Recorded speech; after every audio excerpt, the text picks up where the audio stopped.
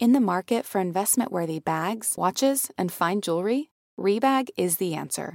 Rebag is a luxury resale platform where each piece is carefully inspected by experts to ensure quality and authenticity. Use Rebag to buy and sell finds from the world's top brands, including Louis Vuitton, Chanel, and Cartier. Head to Rebag.com to get 5% off your first purchase with code REBAGNEW. Shop today at Rebag.com. That's REBAG.com. And use promo code REBAGNEW for 5% off your first purchase. Betches Media presents. Madam Speaker, Madam Vice President. You want to hang out with us? Get your vaccine. Vaccine. And so I went to Human Resources. There's some things I just can't tell you on air. The Betches Sup Podcast. A woman's problem, if you will.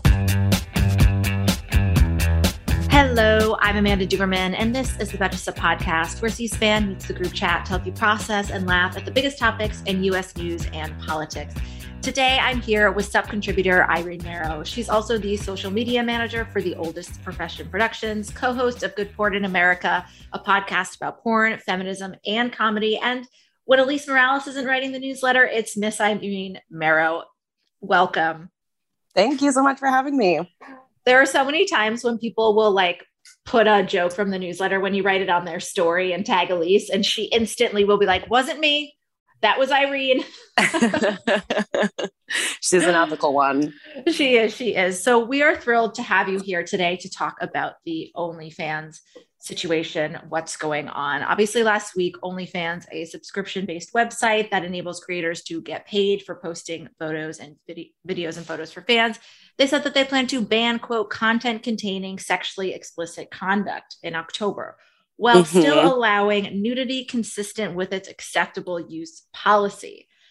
In a statement, the company attributed the changes to a need to ensure the long-term sustainability of the platform in order to comply with the requests of its banking partners and payout providers. What does any of that mean? Amanda, that's a fantastic question. I'm on OnlyFans myself, so I got the automated email that went out. So I was perusing it this weekend. And explicit content, I think, is a very intentionally vague term so that they can kind of dole it out as they see fit. In terms of the nudity, it's something that's very funny to me. None of it's actually funny, but they said that your nudity is fine except for anything of the anus or genitalia that is offensive or extreme. So just you can post ass, but as long as it's not extreme. Okay, so this is my primary. This obviously impacts creators tremendously, limiting what they can do at all. But I think the big question is what you and your others in the community are trying to figure out is what exactly is being banned. OnlyFans claims it's borrowing, quote, explicit content, but that nudity in photos and videos would be allowed. So, but creators, they don't know where the line is. They don't know how they would accidentally cross it in a way that could impact their income. Is that going to become more clear, do you think?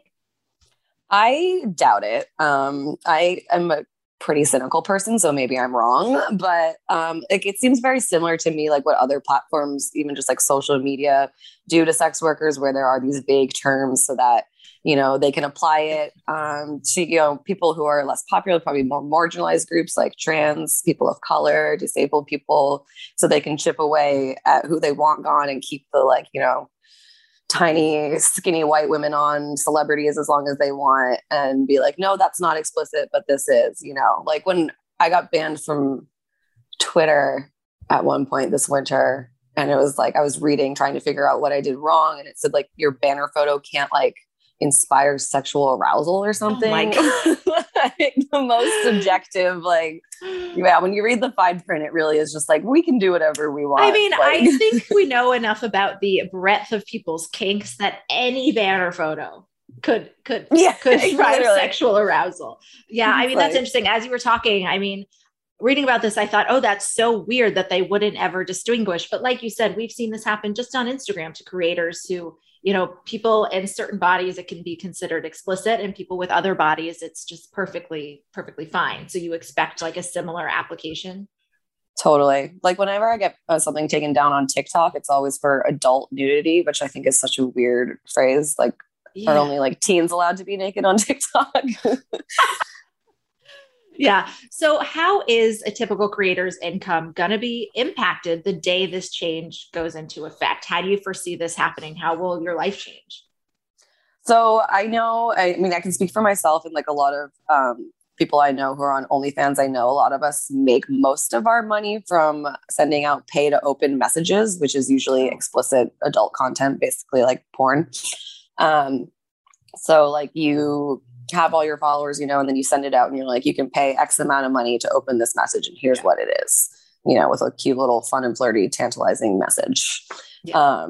And then however many subscribers will pay to open that. And that's your chunk of change.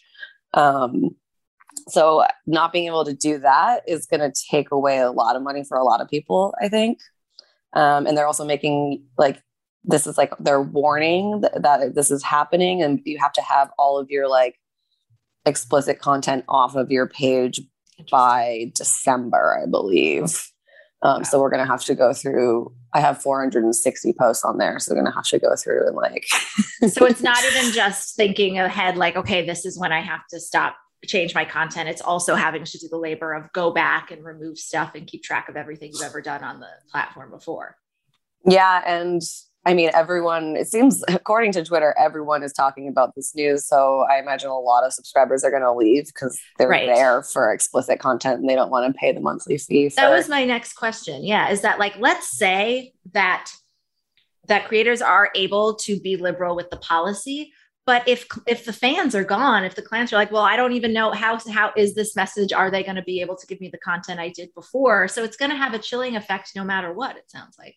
Right. And I know like a lot of people are going to go to different platforms. There's a couple alternatives. They're not as mainstream or as popular as OnlyFans, but that's tough too, because like thinking in the mind of like a subscriber, if you subscribe to someone's OnlyFans, I imagine you subscribe to, a few or a handful of people's OnlyFans, and you're not going to sign up for every different site that your fans have signed up for. You're going to probably go to one. So you're going to like have some fans trickle out no matter like what platform you.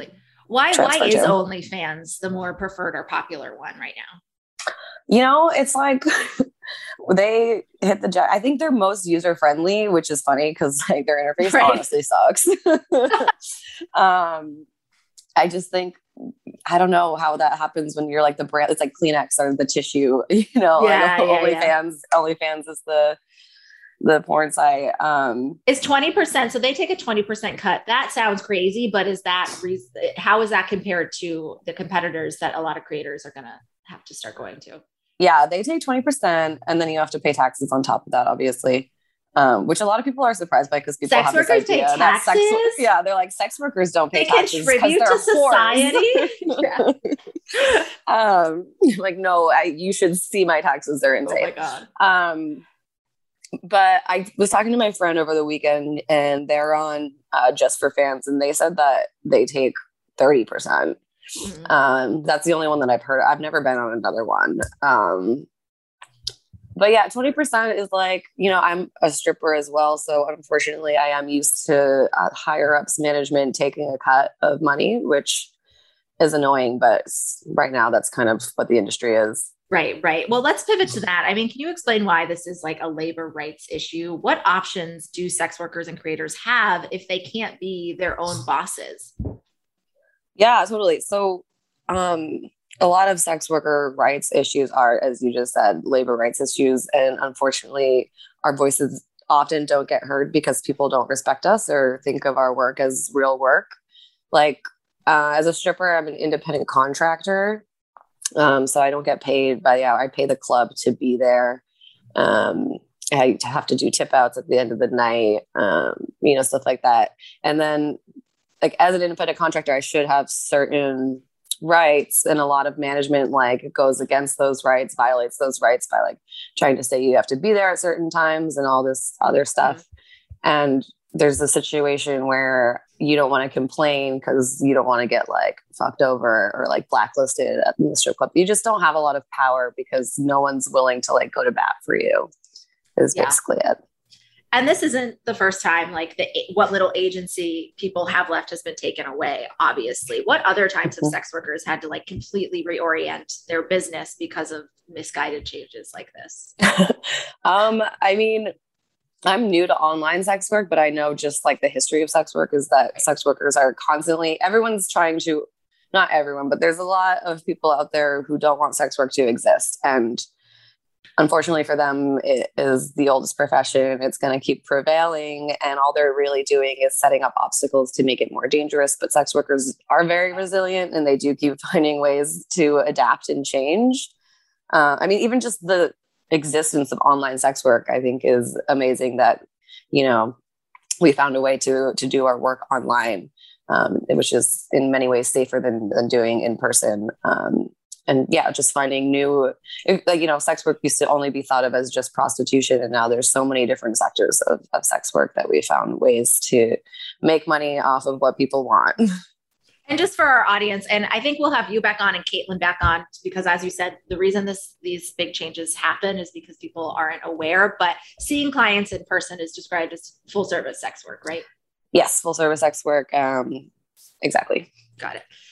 So how will a person who had to pivot, I guess this impacts a different segment of the, industry than taking down Backpage, because that referred more to full service. But I'm sure a lot of people, when that changed, were able to retain some of their income or maybe avoid less safe options because of OnlyFans.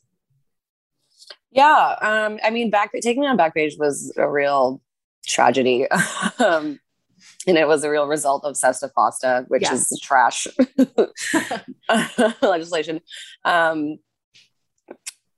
Backpage provided a lot of safety for full service sex workers. So you could screen your clients. There was a place for, to talk to each other so you could figure out who was safe.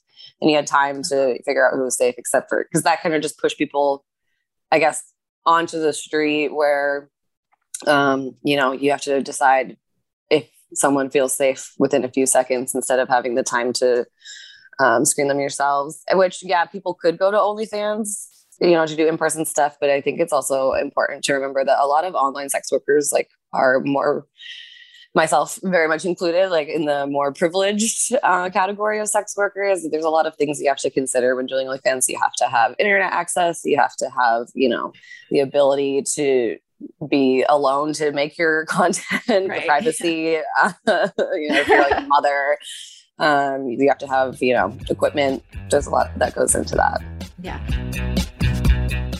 Hey, American Fever Dream listeners, I'm here to tell you that there is no reason to panic the next time you're searching for the perfect gift, because now you can use gift mode on Etsy. Gift mode on Etsy is here to take the stress out of gifting so you can find the perfect item for anyone for any occasion. And it's easy. You just tap or click gift mode in your Etsy app or Etsy.com, and then answer a few questions about who you're shopping for and what they like. And gift mode instantly gives you a curated gift idea list based on hundreds of personas. Now it is simple to find gifts made by independent sellers for all the people in your life. So whether you need a Mother's Day gift for the quilter or a birthday present for the vintage hunter, there is something for everyone on Etsy. Some of my favorite things to do are go to Etsy gift mode and then search absurd things like, what kind of gifts do you have with Walter Cronkite on them? What kind of gifts do you have for dachshund owners? There's jewelry, ceramic, toys, board games, all kinds of fun stuff. A gifting moment is always right around the corner, whether it's a birthday, an anniversary, a holiday, or even just a day to say thank you. Gift mode on Etsy has you covered. Need to find the perfect gift? Don't panic. Try gift mode on Etsy now. Today's episode of American Fever Dream is brought to you by Nuuly. Have you ever felt that fast fashion ick, but can't always afford the super high-end stuff? I have a solution for you. It's Nuuly. Nuuly has everything you need to bring your closet up to speed for the season without breaking the bank. Free your closet of impulse purchases and skip the buyer's remorse by renting instead. Nuuly is a subscription rental service, and for just $98 a month, you get your choice of any 6 styles. They also have inclusive sizing, up to 5X, as well as petite and maternity. You get fast, free shipping and returns, and professional cleaning and Nuuly's state-of-the-art laundering facility. No laundry for you to worry about. This is the best. You just put it back in your box, send it out, and before you know it, you've got your next one. And you always have the option to buy what you love for sometimes up to 75% off. I bought the Rachel Antonoff pasta puffer from them. I was obsessed with it, like everybody who tries it is, and it was completely sold out everywhere else. So I felt like I really, really had an in there. So thank you, Nuuly. Nuuly is an amazing value at $98 a month for any 6 styles. And right now you can get $20 off your first month of Nuuly when you sign up with the code FEVERDREAM20. Just go to NUULY.com, That's Nuuly with 2 U's, and enter the code FeverDream20 and sign up to get $20 off your first month. That's NUULY.com, Nuuly with 2 U's with code FeverDream20. Nuuly subscription clothing rental. Change your clothes. You said there are a lot of people who would like sex work not to exist, but we don't really, this issue doesn't come up when we talk about political conversations around like morality and the far right. Who is it that really doesn't want sex work to exist, and how are they able to keep influencing these decisions? Well, the big group is called Exodus Cry, I believe. You can fact check me on that. It's Exodus something. Exodus is in the name. They're a real bummer. They're far right Christian evangelical. Yeah, that's what it's called. Yeah, Exodus Cry. They hate sex work, the gays. They hate fun.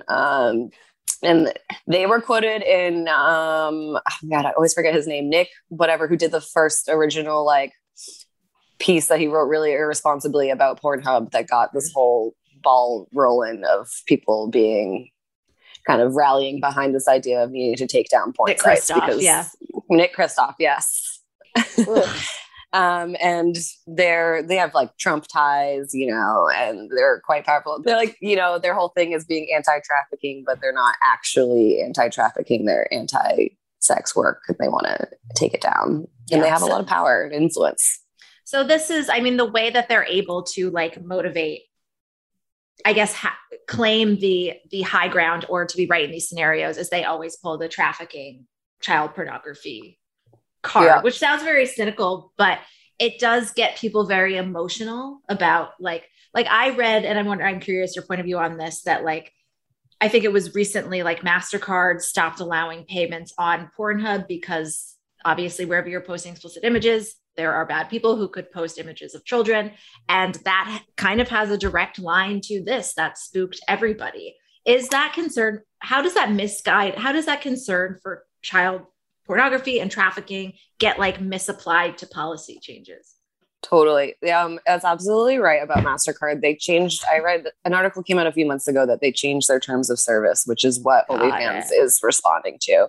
Where basically, in order to comply with their terms of service, the way that sites like OnlyFans operate right now, it would make it so much tedious work and like impossible to have to like go through everyone's thing before posting it, that they decided it's not worth it.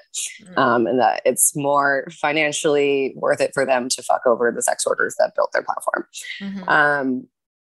So yeah, the whole like child pornography thing, obviously child pornography and trafficking is horrible. It shouldn't happen. Pornhub did not do an amazing job at screening their stuff, but like Facebook and YouTube have kind of the most amount of like child pornography, but no one's really going after them. It's just interesting. They are attacking like sex work sites in particular. That's a lot. Yeah. And like the woman who drafted Sesta Fossa is now trying to make OnlyFans illegal. That was also an article that came out last week. And she's like making just like claims without any backing that like all this child pornography is happening on it. Yeah. And then when it comes to trafficking, that shit makes me so mad because like, when you really read into it, human trafficking is mainly an immigration policy issue. Human smuggling happens when immigration and borders are closed. And so if these people really cared about human trafficking, then they should get on the immigration policy board. But they're more interested in making it illegal to jerk off to porn. So I think I have to make a quote card with that precise quote to promote this episode. So you saw this coming a couple months ago for Betches. Luckily for us, you wrote an article basically that celebrities, the person that you was noted about the time was Bella Thorne, were likely to hasten the end of access to things like OnlyFans for real sex workers. That happened. How did the fact that celebrities got involved, what factors related to that contribute to them ultimately coming to this outcome, making them think that that was a decision that they could make? Yeah, so fuck Bella Thorne. I think in the article that I wrote, like my prediction, because so many people, OnlyFans creators and sex workers were mad that she joined. And then other people, a lot of civilians were being like, no, you shouldn't be mad. Like, celebrities normalizing this site is going to be good for you, because then like more people will think it's acceptable.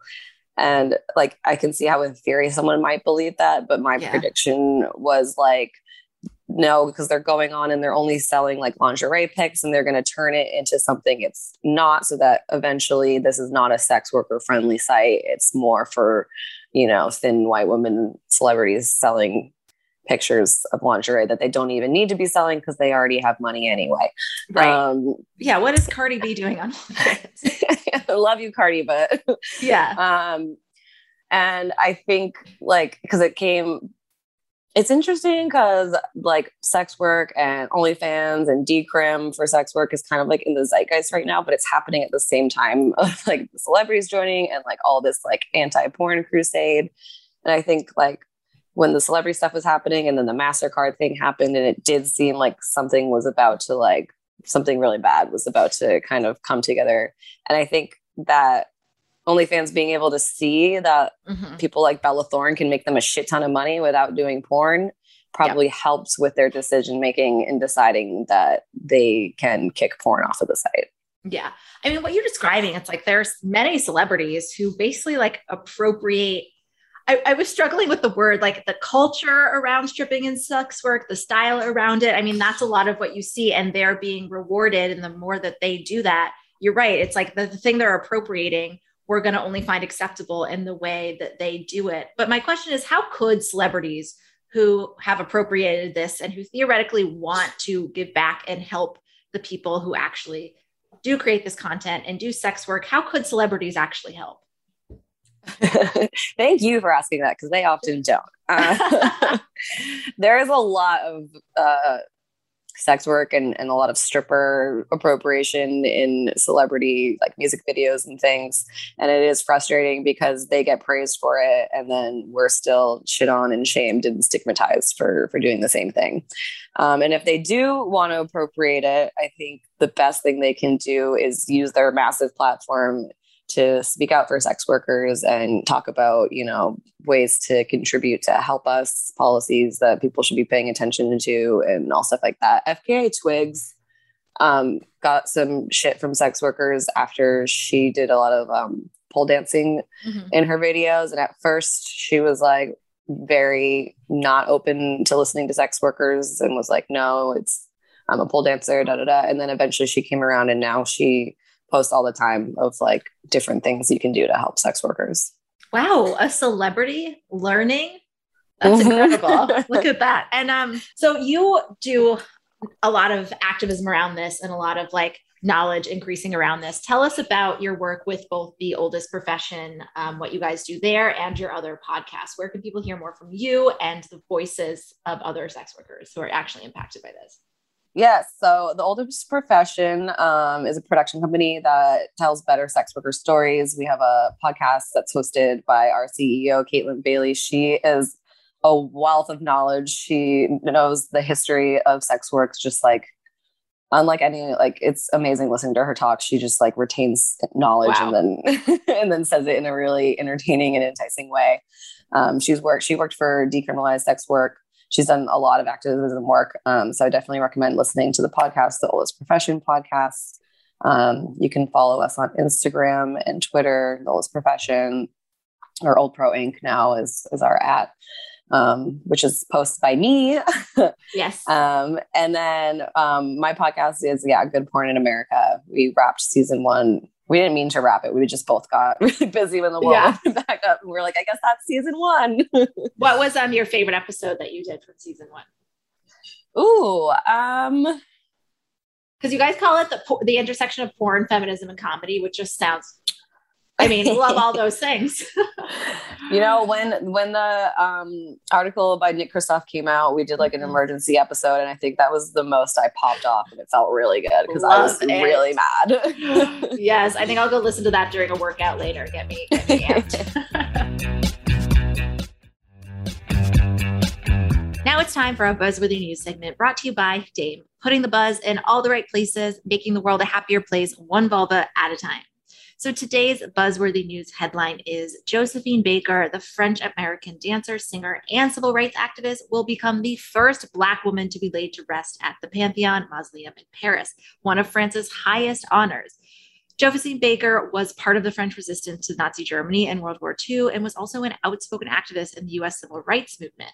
During the war, she used her celebrity connections to gather information on German troop movements, which she passed on, scribbled on musical scores. I mean, how badass is that? Incredible. This mausoleum is also the burial place for celebrated French icons such as Marie Curie and Victor Hugo and only 80 other people. Baker is an OG American. She was born in Missouri, and she'll be only the sixth woman honored with a plaque there. Her family had been requesting her induction since 2013, and French President Emmanuel Macron approved it this year.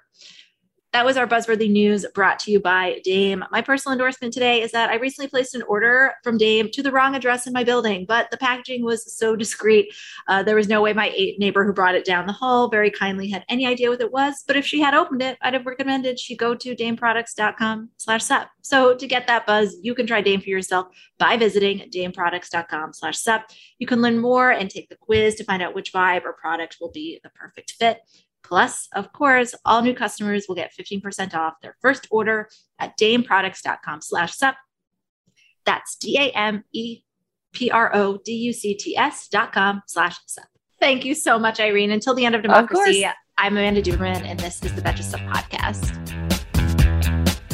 The Betches Sup Podcast is produced by Amanda Duberman, Jorge Morales-Pico, and Sean Kilby. Editing by Jorge Morales-Pico. Social media by Amanda Duberman. Be sure to follow at Betches_Sup on Instagram, Twitter, and TikTok, and send us your emails to suppod@betches.com.